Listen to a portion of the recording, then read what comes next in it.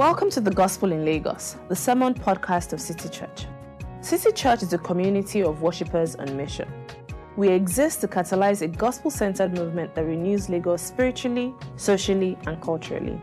You can find out more about us at www.citychurchlagos.com. City Church. Love Jesus, love people, love Lagos.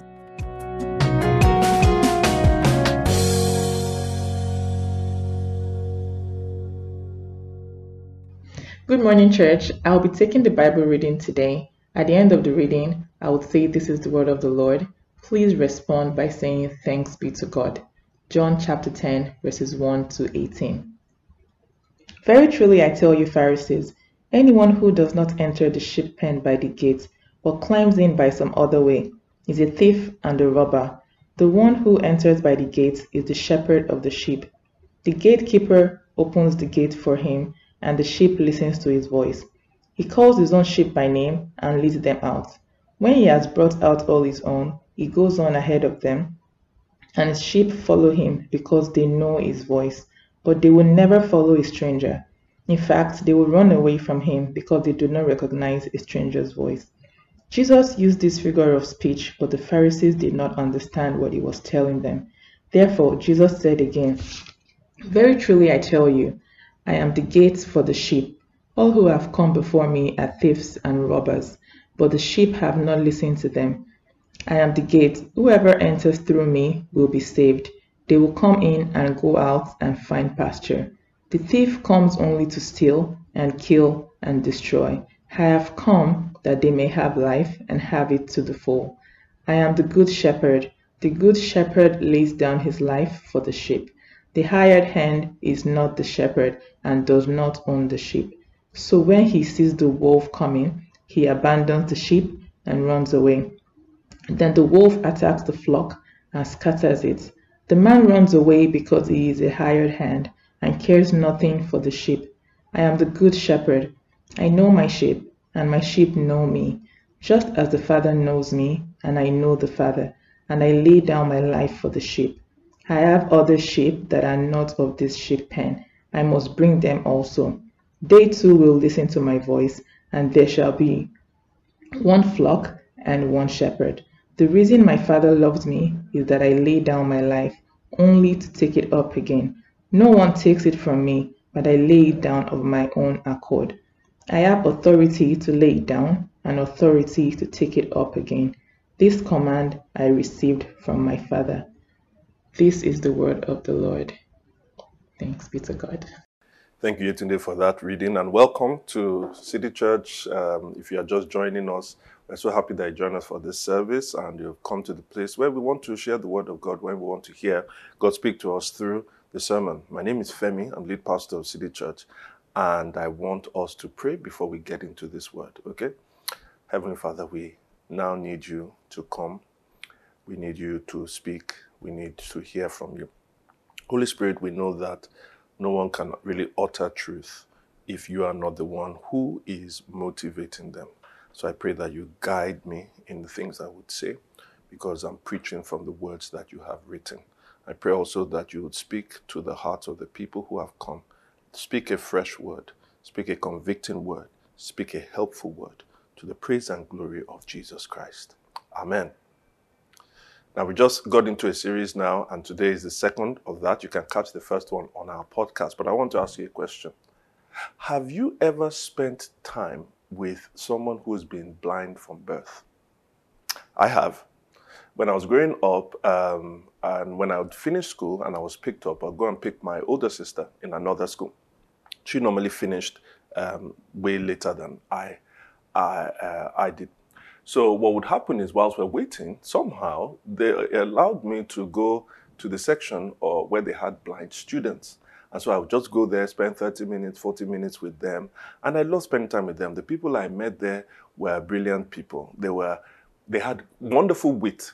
And then also they were just all around good people, great people. But one of the things you can say about them, if you ask them what their greatest desire is very obvious. They'll say to see. You see, because each time I spent time with them, what they were keenly aware of was that I was experiencing something that they weren't experiencing. And it was that I could see. I could see color. They couldn't. I could see visual beauty. They couldn't. I could see visual art. They couldn't. I could see body language. This was an experience that they were excluded from. And so in their teenage lives, not being able to experience this thing was a sore point for them. That's them as teenagers. Take that to being an adult. You see, by the time they become adults, by the time the blind boys become blind men and the blind girls become blind women, they are even much more aware of all the things that they have not experienced. And so it's a really difficult thing if you ask somebody who is an adult who has been blind from birth, what is the thing they want the most in life? They will tell you to see. Well, Jesus made that the reality of a particular man's life. You see, we just read John chapter 10, but John chapter 9 sets the context for this passage. And in verses 6 and 7, Jesus miraculously healed a blind man, a man who was blind from birth. You can imagine what it was for that guy. Finally he could experience what everyone was seeing. He was jumping, leaping. Well, I can see. He was having the time, the best day of his life, until he was sent to go and see the Pharisees. Who are the Pharisees? They were a group of scholars, right? A group of scholars in the Jewish Bible. They were Jews, and they were scholars in the Jewish Bible. They represented a particular sect, and they had some influence, some measure of influence in the society. They were leaders at the time, and so they sent him to go and be investigated. The Pharisees did not like Jesus at all. They suspected and were suspicious of Jesus. And so they started to interrogate this man with, how exactly did he heal you? What did he do? Really, where they were going with this man was to try to say, but you shouldn't trust this Jesus, really?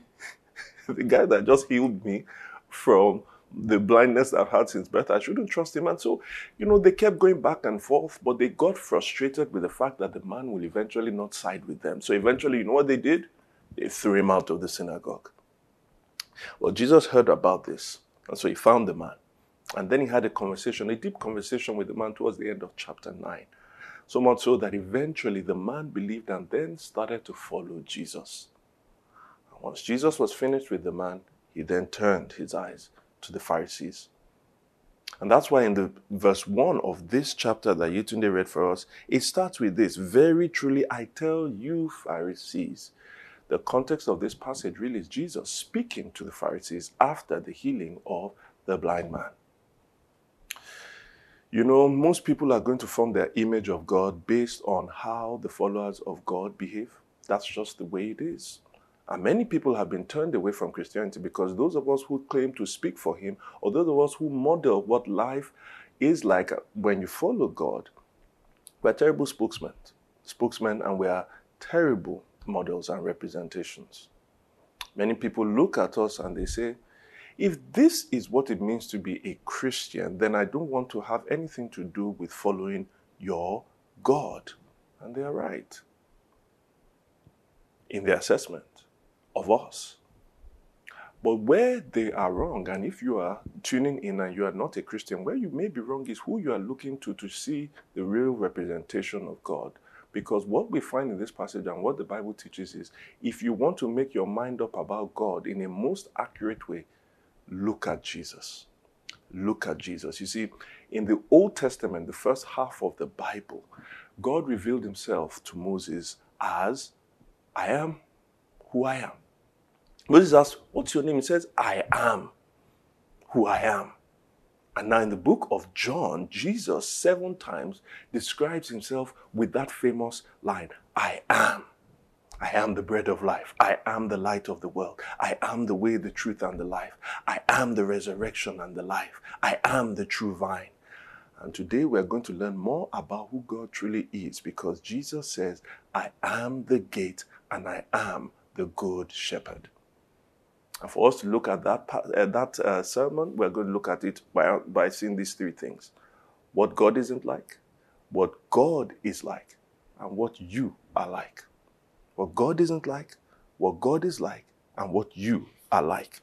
So let's go to the first point, what God isn't like. Now, one of the things you find if you read the Old Testament is that terms that are used to describe God are also used to describe the leaders of the people of God. And so if you take, for instance, in Isaiah chapter 33, verse 22, it says this. It says, God is judge, God is a lawgiver, and God is king. And therefore, it makes sense that in Israel you had judges, you had lawgivers, and you had kings.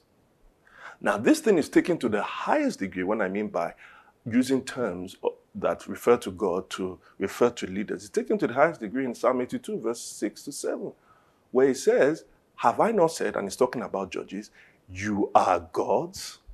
Now, don't get it wrong. He's not saying that they are deity per se, that they represent him, because after that he then says, but you will die like mortal men. And so when you come to the term shepherd, it's the same thing that is happening. In Psalm 23, the most famous psalm, it opens this way. It says, the Lord is my shepherd. And so even the king of Israel, take David in Psalm 78, God says that I took you from shepherding flock and now to come and shepherd my people. The king was a shepherd, but also other leaders were shepherds. In Ezekiel chapter 34, verse 2, the prophet is told to speak to the shepherds of Israel, and he's talking about the leaders there. And so it's in that vein, that background of the Old Testament, that when Jesus is speaking to the Pharisees, he is speaking to them as shepherds, as leaders of the people at that time. But just like in Ezekiel chapter 34, verse 2, as we said, those shepherds did not take care of the flock. Rather, they were more interested in looking after themselves. Jesus identifies the Pharisees with being bad shepherds. And so this whole passage is really steeped in, shepherd metaphor and shepherd, the life of a shepherd. And so in those days, for instance, I should say that Jesus identifies them with being bad shepherds, and that he shows us two things about them. He says that they are invaders and they are imposters. Invaders and imposters. Just take invaders. In those days, what happens is that a shepherd usually made use of an apparatus. What was it? It was a rock-fenced enclosure. A rock-fenced enclosure that had a small gap in it. It's called a sheep pen. All right, now, with that small gap enabled, and you can see that in the passage, I'm not going to start referring to all of them, but that's verse 1. But that small gap enabled the sheep to go out and find pasture and then re-enter and then stay there for security. And then in that small gap, as you can see in verses 2 to 3, the small gap which is called the gate, there'll be a gate there. In that small gap, a gatekeeper or the shepherd will station themselves there. And the reason why they did that was to protect the sheep. Protect the sheep from who? From thieves and robbers. But those thieves and robbers, as you see in verse 1, often will still climb in some other way, most likely through the fence. And the only thing they wanted to do was to endanger the life of the sheep. This very much described the Pharisees in Jesus' eyes. You see, because the Pharisees, remember I said they were scholars, so they understood God's word in some measure. And in fact, Jesus sometimes advocates listening to them like he does in Matthew 23, verses 2 to 3. But he says, while you listen to them, don't also be like them, because they do not practice what they preach. And you would say, oh, that's just for leaders. Actually, Jesus says to all of us, beware of the yeast of the Pharisees. That is yeast that spreads. It not only goes from leaders, but it goes to members. He says that in Luke chapter 12, verse 1. And the yeast of the Pharisees, he says, they are hypocrites. They don't practice what they preach.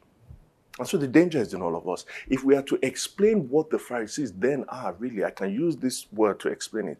They often weaponize truth. What Jesus is getting at here is that there's something deeper about these guys. They often weaponize truth. By weaponizing truth, what I'm saying is truth is a good thing, but they take what is a good thing and they use it to attack. Rather than to build up, they use it to attack. And they often do this in two ways. They twist the word, or they use the truth in harmful ways. They twist the word or use it in harmful ways. In chapter 9, back to the blind man in verse 16, it says that when they were speaking to him, the Pharisees were hung up on the fact that Jesus Christ healed him on the Sabbath. There's two problems with that. The first is that there actually was no law against healing on the Sabbath. The Sabbath day was an important day of the week for Jews, and it was the day where they rested from doing any kind of work where they could gain an income. Tell me, how does healing somebody classify as, doing work that earns you an income? They twisted the word. But at the same time, look at this. They are hung up on the fact that a man was healed on the Sabbath. Shouldn't they be rejoicing that a man was healed? You see, because when they think about the truth, they only think about it in using it in a harmful way. And this is what we do many times, both we as Christian leaders and also many of us as Christians. We twist the word. We twist the word. By twisting the word, I'm saying you can take something that is true, but then you sort of twist it in a way that makes it untrue. You stretch it. So many times, for instance, we say women cannot wear trousers. Now, you say the Bible says that women should not wear clothing for men, but they can't wear trousers. Is that the same thing? Aren't there women trousers? We say you can't enter a particular place until if women are wearing trousers. Now, everybody has a right to believe what they want to believe, but I think that's a twisting of the truth. Sometimes we also say things like, you cannot question men of God, no matter what they say. Even when they are saying something that's patently false, even then they are saying something that's patently untrue, patently harmful, we cannot question them. Touch not the Lord, touch not my prophets, or touch not the Lord's anointed, or do my prophets no harm. And we keep applying that to them, and many of them go willy-nilly doing what they shouldn't do, unaccountable. Other things we say, people use conspiracy theories to attack people. Very recently, I saw another pastor rising up using numbers, not numbers from the Bible, but numbers just using another man's age, using a man's life. And now he's not only just attacking this man for doing good, he's already attacking his son as well by using numbers of his names. Conspiracy theories, we use it. We twist them. You say Christians cannot have mental illnesses. I mean, really? We say that Christians, no matter what they're experiencing in their marriage, no matter the abuse, no matter the form, no matter the adultery, all of these things, they cannot live that marriage because God hates divorce. This is us twisting the truth. And when people outside the faith look at it, they say, if that's what your God is like, I want to have nothing to do with him. The second thing we do is that then we take the truth, but then we use it in harmful ways. And this is when we try to control people to force them to do what is right.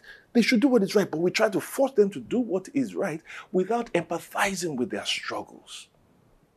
So some people struggle with same-sex attraction, and we look at them with disgust, and we just say, you're not feeling it. We just say, just eventually get married or do something.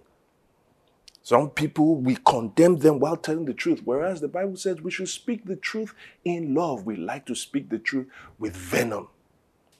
Other times we tell somebody, if you don't do this that God has said, I will ostracize you. I will never talk to you again. I will have nothing to do with you. I won't pray with you. I won't, eat with you. And then some of us who have learned a thing or two about truth, about apologetics, about theoretical understanding of certain things, and we see contradictions in what maybe people who don't believe say, we start to speak the truth and we present our side of the truth, and we dismiss their own arguments in a very condescending way. When we do these things, we are being like Pharisees, and guess what? We are not representing God properly. We are invaders. Because what the Pharisees did ultimately was like what the thieves and robbers did. The plan for them was to steal, to kill, and ultimately to destroy. We use truth, weaponize it to destroy people. But then, they're also invaders. By that I mean, you see, at some point, whether it is for the purpose of rest or maybe they had a very large flock, the shepherds will pay someone to look after the sheep in their stead. They are called a hired hand. You see them in verse 12. And quite often they'll look after the sheep, do all the things they need to do, but then danger comes in form of a wolf. A wolf comes to want to scatter the sheep when they're outside looking for pasture. And when it scatters the sheep, they now become isolated, and then they are more vulnerable to harm. What do you think the hired hand does? Well, he runs away. Because it's not that he can't do something about it, but if he tries to do something to protect the sheep, you know what? He'll be risking injury or maybe even his life. And because he doesn't care for the sheep, because he doesn't own the sheep, what does he do? Japa, he runs away. And many times, that is how some of us leaders are.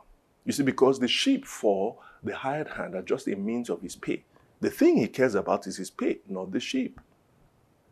I had an uncle friend, minister, who once told me a story about his own friend. His friend used to preach a lot about money and how God will give you money. And so one of these days, my uncle friend then asked him, he said, why do you always go on and on about money? He said, let's call my uncle Benga. He said, Benga, you remember that Jesus said that we are fishers of men?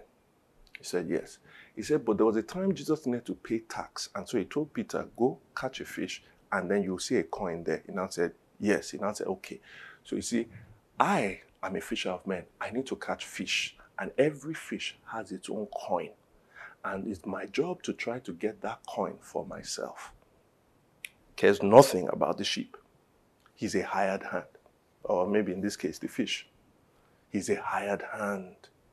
And anytime you have hired hands as shepherds, they will do the barest minimum to take care of the sheep. The barest minimum. It mustn't cost me anything. And very easily, these hired hands also have personal grudges against people in the church. You do one small thing to them, they will never forgive you, never forgive you. Or on the other hand, they don't confront people who have power or influence or people who they want to curry favor with. They will not confront them lovingly, but firmly. They will just allow them to do what they want, and so they work with partiality. They many times will risk nothing to help somebody, or they will not invest themselves in people. Why? Because they feel nothing. If you've never wept over the sin of your congregation member and you've been in ministry for a long time, can I suggest that you are behaving like a hired hand? If you don't pray for them regularly, can I suggest that you don't love them?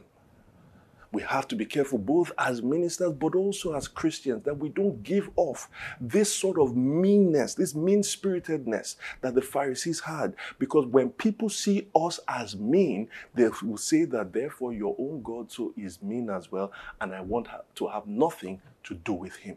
If this is what God is really like, I want to have nothing to do with him. But of course they are making a mistake, because that isn't what God is like. What is God like? That takes me to my second point. So the second point, what is God like? Well, very simple. What is God like?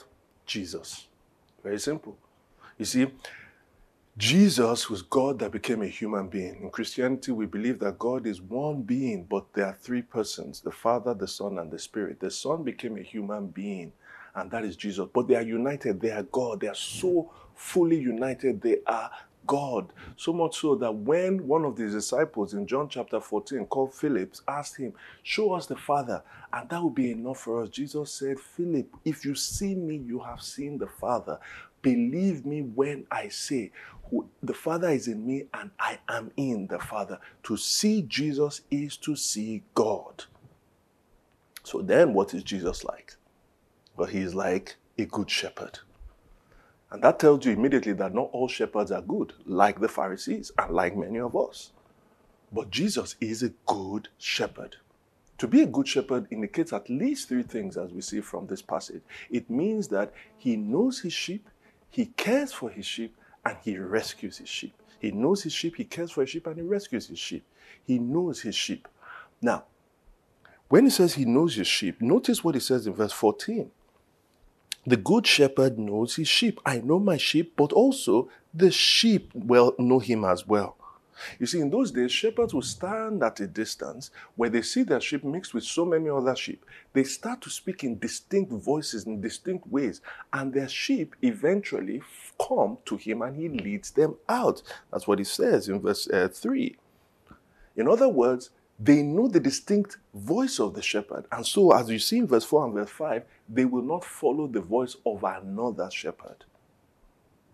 But then he even goes further to say something. He says, not only do they know his distinct voice, and not only does he not know his sheep, he knows them by name.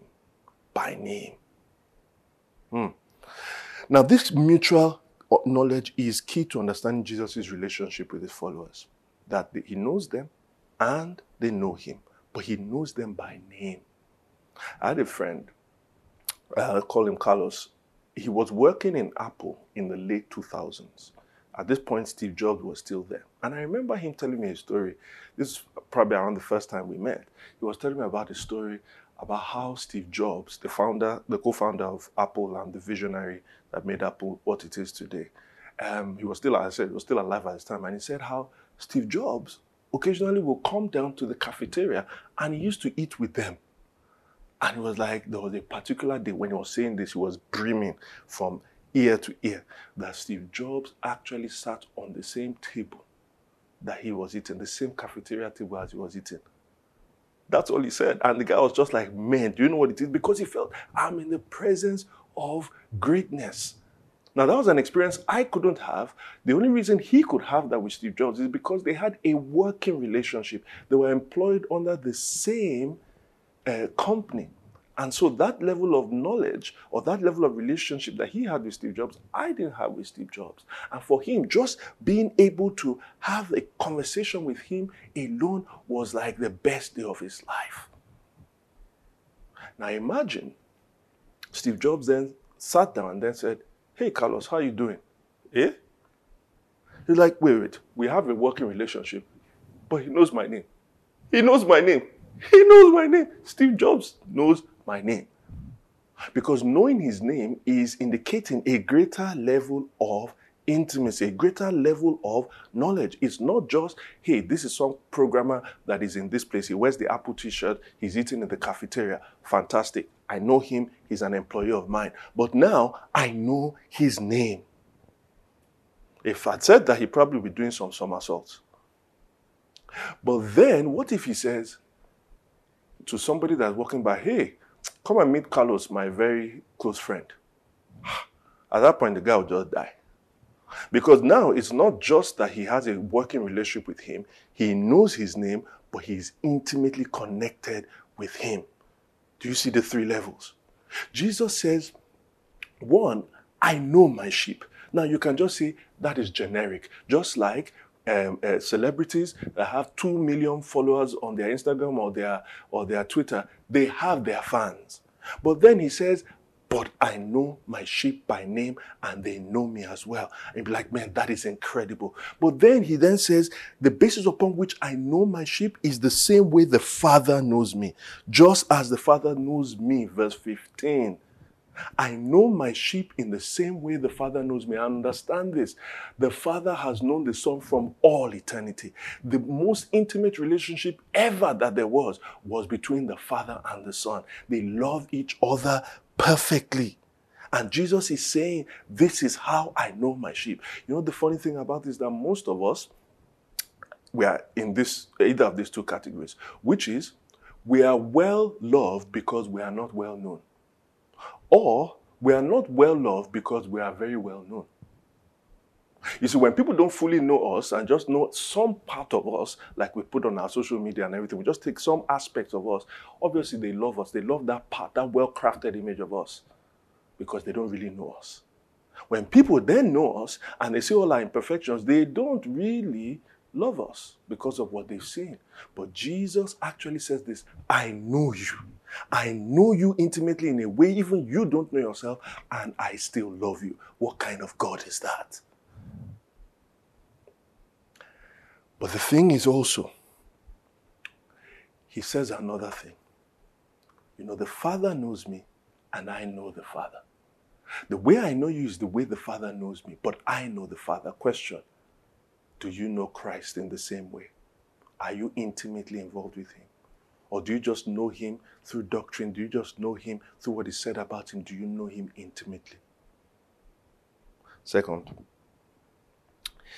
he cares. Caring means that you provide what is necessary for the flourishing of a person or a thing. Now, this presumes that you have some kind of affection for that person, some close affection, which we started to talk about in the previous part where we said he knows us. Now, unlike the hired hand who cares for nothing about the sheep, God as a shepherd stunningly cares for us. There's a passage in the book of Isaiah which says something, it's almost crazy. Just reading it in Isaiah chapter 40, verse 9 and 11, the prophet is saying that Those who bring good news, proclaim that good news. Proclaim that good news to Jerusalem. What is that good news? Tell them, here is your God. Behold your God. But why does behold your God become good news? It's because of the kind of God that he is. Who is that kind of God? He says in verse 11, he tends his flock like a shepherd. He gathers his lambs in his arms and carries them close to his heart. Why does he carry them close to his heart? It's because that is exactly where they are. You are in the heart of God. You would hardly find any religious text under God speaking about those who they created like this. You are carried in his hand. You are close to his heart. Why? He cares for you. And because he loves you that way, when he decides to care for you, he then does all the things that he needs to do to enable you to flourish. Jesus says here that I have that I lead them out. When they hear the voice of the shepherd in verse 3 to 4, then he leads them out. Where is he leading them out to? To make them find pastures. You see that in verse 9. Or look at that very famous psalm. Psalm 23 says, the Lord is my shepherd. He cares for me, and because he cares for me, I lack nothing. And how does he show that he lacks nothing? Well, he leads me. He makes me lie down in green pastures. He leads me beside the still waters. He refreshes my soul. You see, the care that God gives to us is to enable us to flourish. And so he brings his word. He brings his church. He brings your friends. He even takes your experiences in life and then he uses it to grow you into who you are meant to be, into who he wants you to be. It's only in this God that you find this kind of intimate relationship where he's caring for his people and he's growing them. He is so committed to you. He refreshes your soul. I know some of us are saying this doesn't make any sense, because if you know the kind of grief I'm in now, if you know what I am suffering, I feel all alone. No, you need to know the God who is the God of all comfort, who comforts us in all our suffering. Why? Why is it that God? Because he is not a God who is aloof, sitting somewhere in heaven. He's the God who became a man. He can feel the feeling of our infirmities. He knows what it is to go through pain. But guess what? He knows you. And not just does he know you and love you, he cares for you. And so he's committed. He's committed to growing you. He's committed to refreshing you. God will not leave you alone. He has said, I will not leave you or forsake you, because he knows you, he knows your name, and he cares for you. Do you see that this is nothing like what the Pharisees present about him? But this God that knows your name and cares for you, because he's committed to helping you grow, he rescues you. You see, the sheep are very stubborn and very stupid animals, quite frankly. Quite often when you try to corral them into a group, what happens is that as you try to bring them together like this, they go the other way. They go the wrong way. You go again, they just do silly things. And many times when they go the wrong way, they eventually wander off. And then when they wander off on their own, they eventually get lost. They go the wrong way, they wander off, and then they get lost. And once they get lost, they are in the place of danger, in the valley of the shadow of death. They are in the place of danger because that is where wolves are waiting. They often wander off to danger. And many of us are like that right now. You know that you are in this particular sin. You've been doing what you shouldn't be doing. And you have said, well, I will find my way out of it. I will find my way out of it. You have not conquered the distractions in your life. You do not do any of the personal devotions. You kind of skip in and come into church. You don't feed yourself with any kind of sermons during the week. You actually don't practice worship in any way. You don't go to community. But you know that I have got this sin under control. It's just that somehow it has grown. But I'm still a good person, you tell yourself. I still understand how to do things. But then you wonder if now you are in a mess and you don't want to confess. Well, Jesus doesn't want to leave you where you are. Jesus doesn't want to leave you where you are. Jesus says, I will go and rescue you. He said, I have other sheep. I have other sheep that I must go and bring back. In verse 14, right? Is it verse 14? Yeah, no, verse 16 it says, I have other sheep that are not of this sheep, and I must go and bring them back also. In the context of this, he was speaking about Gentiles. That is, there were Jewish sheep, but he was going to bring people who are non-Jews. I get that, but don't miss another principle that is there. Jesus is the one that is going to go and rescue. And so even as you are in that deep mess here, he is not coming to condemn you. I haven't come to condemn you, but I'm saying, hear the voice. Because I go to bring them, and they too will listen to my voice. Listen to the voice of your shepherd saying, don't stay there. Don't stay in that sin. Confess, repent, speak to someone, talk to your church leadership, because Jesus is here to rescue you. He's not leaving you alone. In Luke chapter 15, he describes it even better. He says about certain people, he says in verse 4 and verse 5, he says, suppose one of you has 100 sheep and loses one of them. Doesn't he leave the 99 in the open country and go after the lost sheep until he finds it? And when he finds it, he joyfully puts it on his shoulders. He is the one that doesn't leave the one behind. He leaves the 99 that are secure, and even the one is very valuable to him. He doesn't do a cost-benefit analysis and say, well, 99 out of 100, isn't that okay? Let that one wander off. The heart of the good shepherd, the heart of the true shepherd is that he knows his people by name. He knows his sheep by name. He cares for them, and because he cares for them, when they are in danger, he goes to look for them, and then he rescues them. If you are hearing the voice of the good shepherd now, can I beg you, don't resist his voice. Don't make another excuse. Don't justify yourself. Come out of that sin. Ask for help, and he will rescue you. Because he is so committed to you. Do you see that the Pharisees do not speak for this God? Jesus does. Jesus is that true God. And he's asking you now.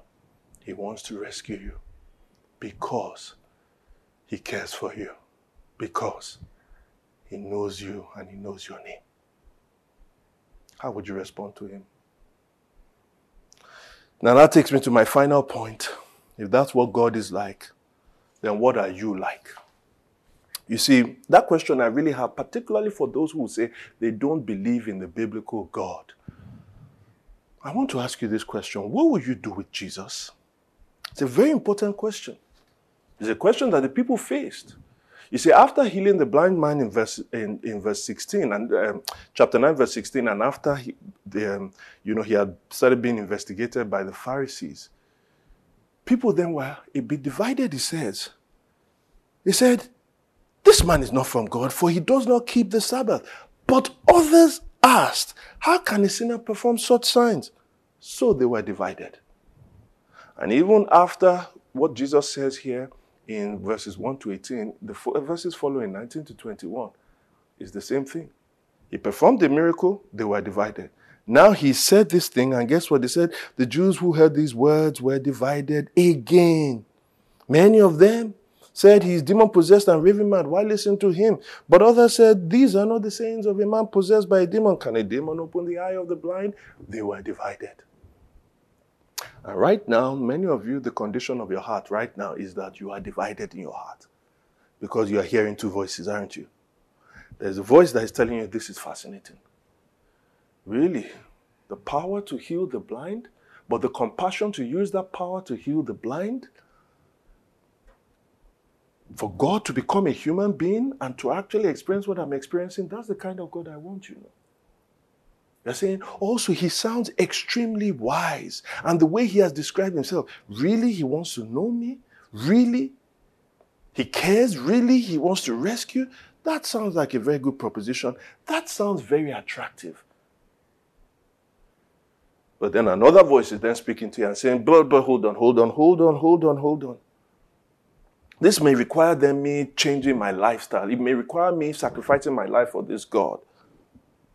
And also, you know what? Actually, when you think about it, it's very eloquent for you to be able to say, well, he knows, he cares, and he rescues. But talk is cheap. Really, a God, really like that? It may be nice to think about that, but really, I just believe in facts. And then you probably would even say one more thing. You would say, I get what you are saying. So you've spoken to the Christians before, and you are saying that actually we Christians need to be better behaved. You Christians need to be better behaved so that people like me, you who don't believe, will be able to believe. And then you say, but that doesn't distinguish you Christian from any other religion. Because take, for instance, the Buddhists have the Dalai Lama. He's a pretty well-behaved guy. Why don't I just follow Buddhism? Hindus have their gurus. They're pretty well behaved, at least some of them. Why can't I just follow Hinduism? Catholics have their saints, very, very well behaved people. Why can't I become a Catholic? Or actually, even secular non-religious people, we have Bill Gates, who some of you are attacking. Why can't I just become like a non-believer? In other words, this thing about be well-behaved people so that non-believers like myself to follow you doesn't make you people distinct. And doesn't make your God distinct. You've ultimately still not distinguished Christianity from me from any other. To which I want to say to you, why don't you wait? Because then in reading this passage, you've actually missed the most important and distinct element. You know what that is? He is the gate before he is the shepherd. Twice in verse 7 and verse 9 it says, I am the gate. I am the gate. He is the gate before he is the shepherd. Notice what he is not saying. He did not say, I will give you the address to the gate. I will give you the address to the gate. That is, for you to get to the gate, you need to make this right turn. You need to make this left turn. You need to go straight down. You need to do all of these things before you can access eternal life. No, he says, I am the gate. Neither does he say, well, when you get to the gate, you will need a code, and I'm also giving you that code. So you need to be able to input that code before you get to the gate and access eternal life. That is, you need to be intellectually savvy. You need to understand this doctrine. You need to understand this principle. You need to understand all of these things before you can get eternal life. He says, no, I am the gate. Neither does he say, there are many gates, so that when you get into this gate, you need to go through this window, and then there's another gate and another gate before you get to eternal life. I am the gate. Enter through me. And you say, so how then do I get eternal life if he's the gate? Why speaking metaphors? Well, allow me one more thing. Remember that the hired hand ran away when the wolves came because he didn't care for the sheep. You see, any good shepherd will actually not run away. David was a shepherd boy who became a king. And David, before he went and fought Goliath, said his credentials were when a bear came to attack the sheep, I fought the bear. When the lion came to attack the sheep, I fought the lion. David was basically saying, I risked my life for my sheep. You know the thing with Jesus, as he says here in verses 15 and verses 17, it's not just that Jesus risked his life for the sheep, but no, Jesus laid down his life for his sheep. Because the alternative to eternal life is eternal damnation. And Jesus says, I, as your God, who knows you, who cares for you, who wants to now rescue you, have seen that that is where you are heading. And I don't want you to partake of that. So instead of partaking of eternal condemnation, I will go for that eternal condemnation in your place. I have partaken of that death so that you can have eternal life. You will find this in no other religion, because every other religion asks you to lay down your life for your God. Only in Christianity do you have the God laying down his life for you. He is the gate. Enter into that gate. Do not allow badly behaved Christians to stop you from entering into the gate. Enter into the gate for life. Do not allow your suffering and the suffering of other people that you have seen around stop you from accessing eternal life. Enter into the gate. Do not allow your own stubborn, divided heart, your own sinful heart to stop you from accessing eternal life. Enter the gate. And so, oh, this sounds good, this sounds whatever, but is it based in history? Yes, it is, because Jesus said, I laid down my life, but I take it up. He did not just stop in condemnation. He entered, he came back from the dead to enter into the eternal life. Eternal life is not a fiction. It is what Jesus has right now as a human being. And he said, I'll give it to you. And you can check all the history and all of these things to show that the resurrection of Jesus Christ is a historical fact. What are you looking for? You have historical fact. You have a God that knows you. He knows your name. He loves you despite that. He cares for you and he is here to rescue you. Don't continue to remain divided in your heart. Enter the gate. When you do so, it will reveal who you really are. Will you remain a God to yourself? Will you remain a sheep that's lost? Or will you be the kind that enters through the gate that is Christ into the sheep pen for eternal life? How would you respond? Let us pray. Thank you for listening to the Gospel in Lagos. We pray you've been blessed by this message. To learn more about City Church, visit www.citychurchlagos.com. City Church. Love Jesus, love people, love Lagos.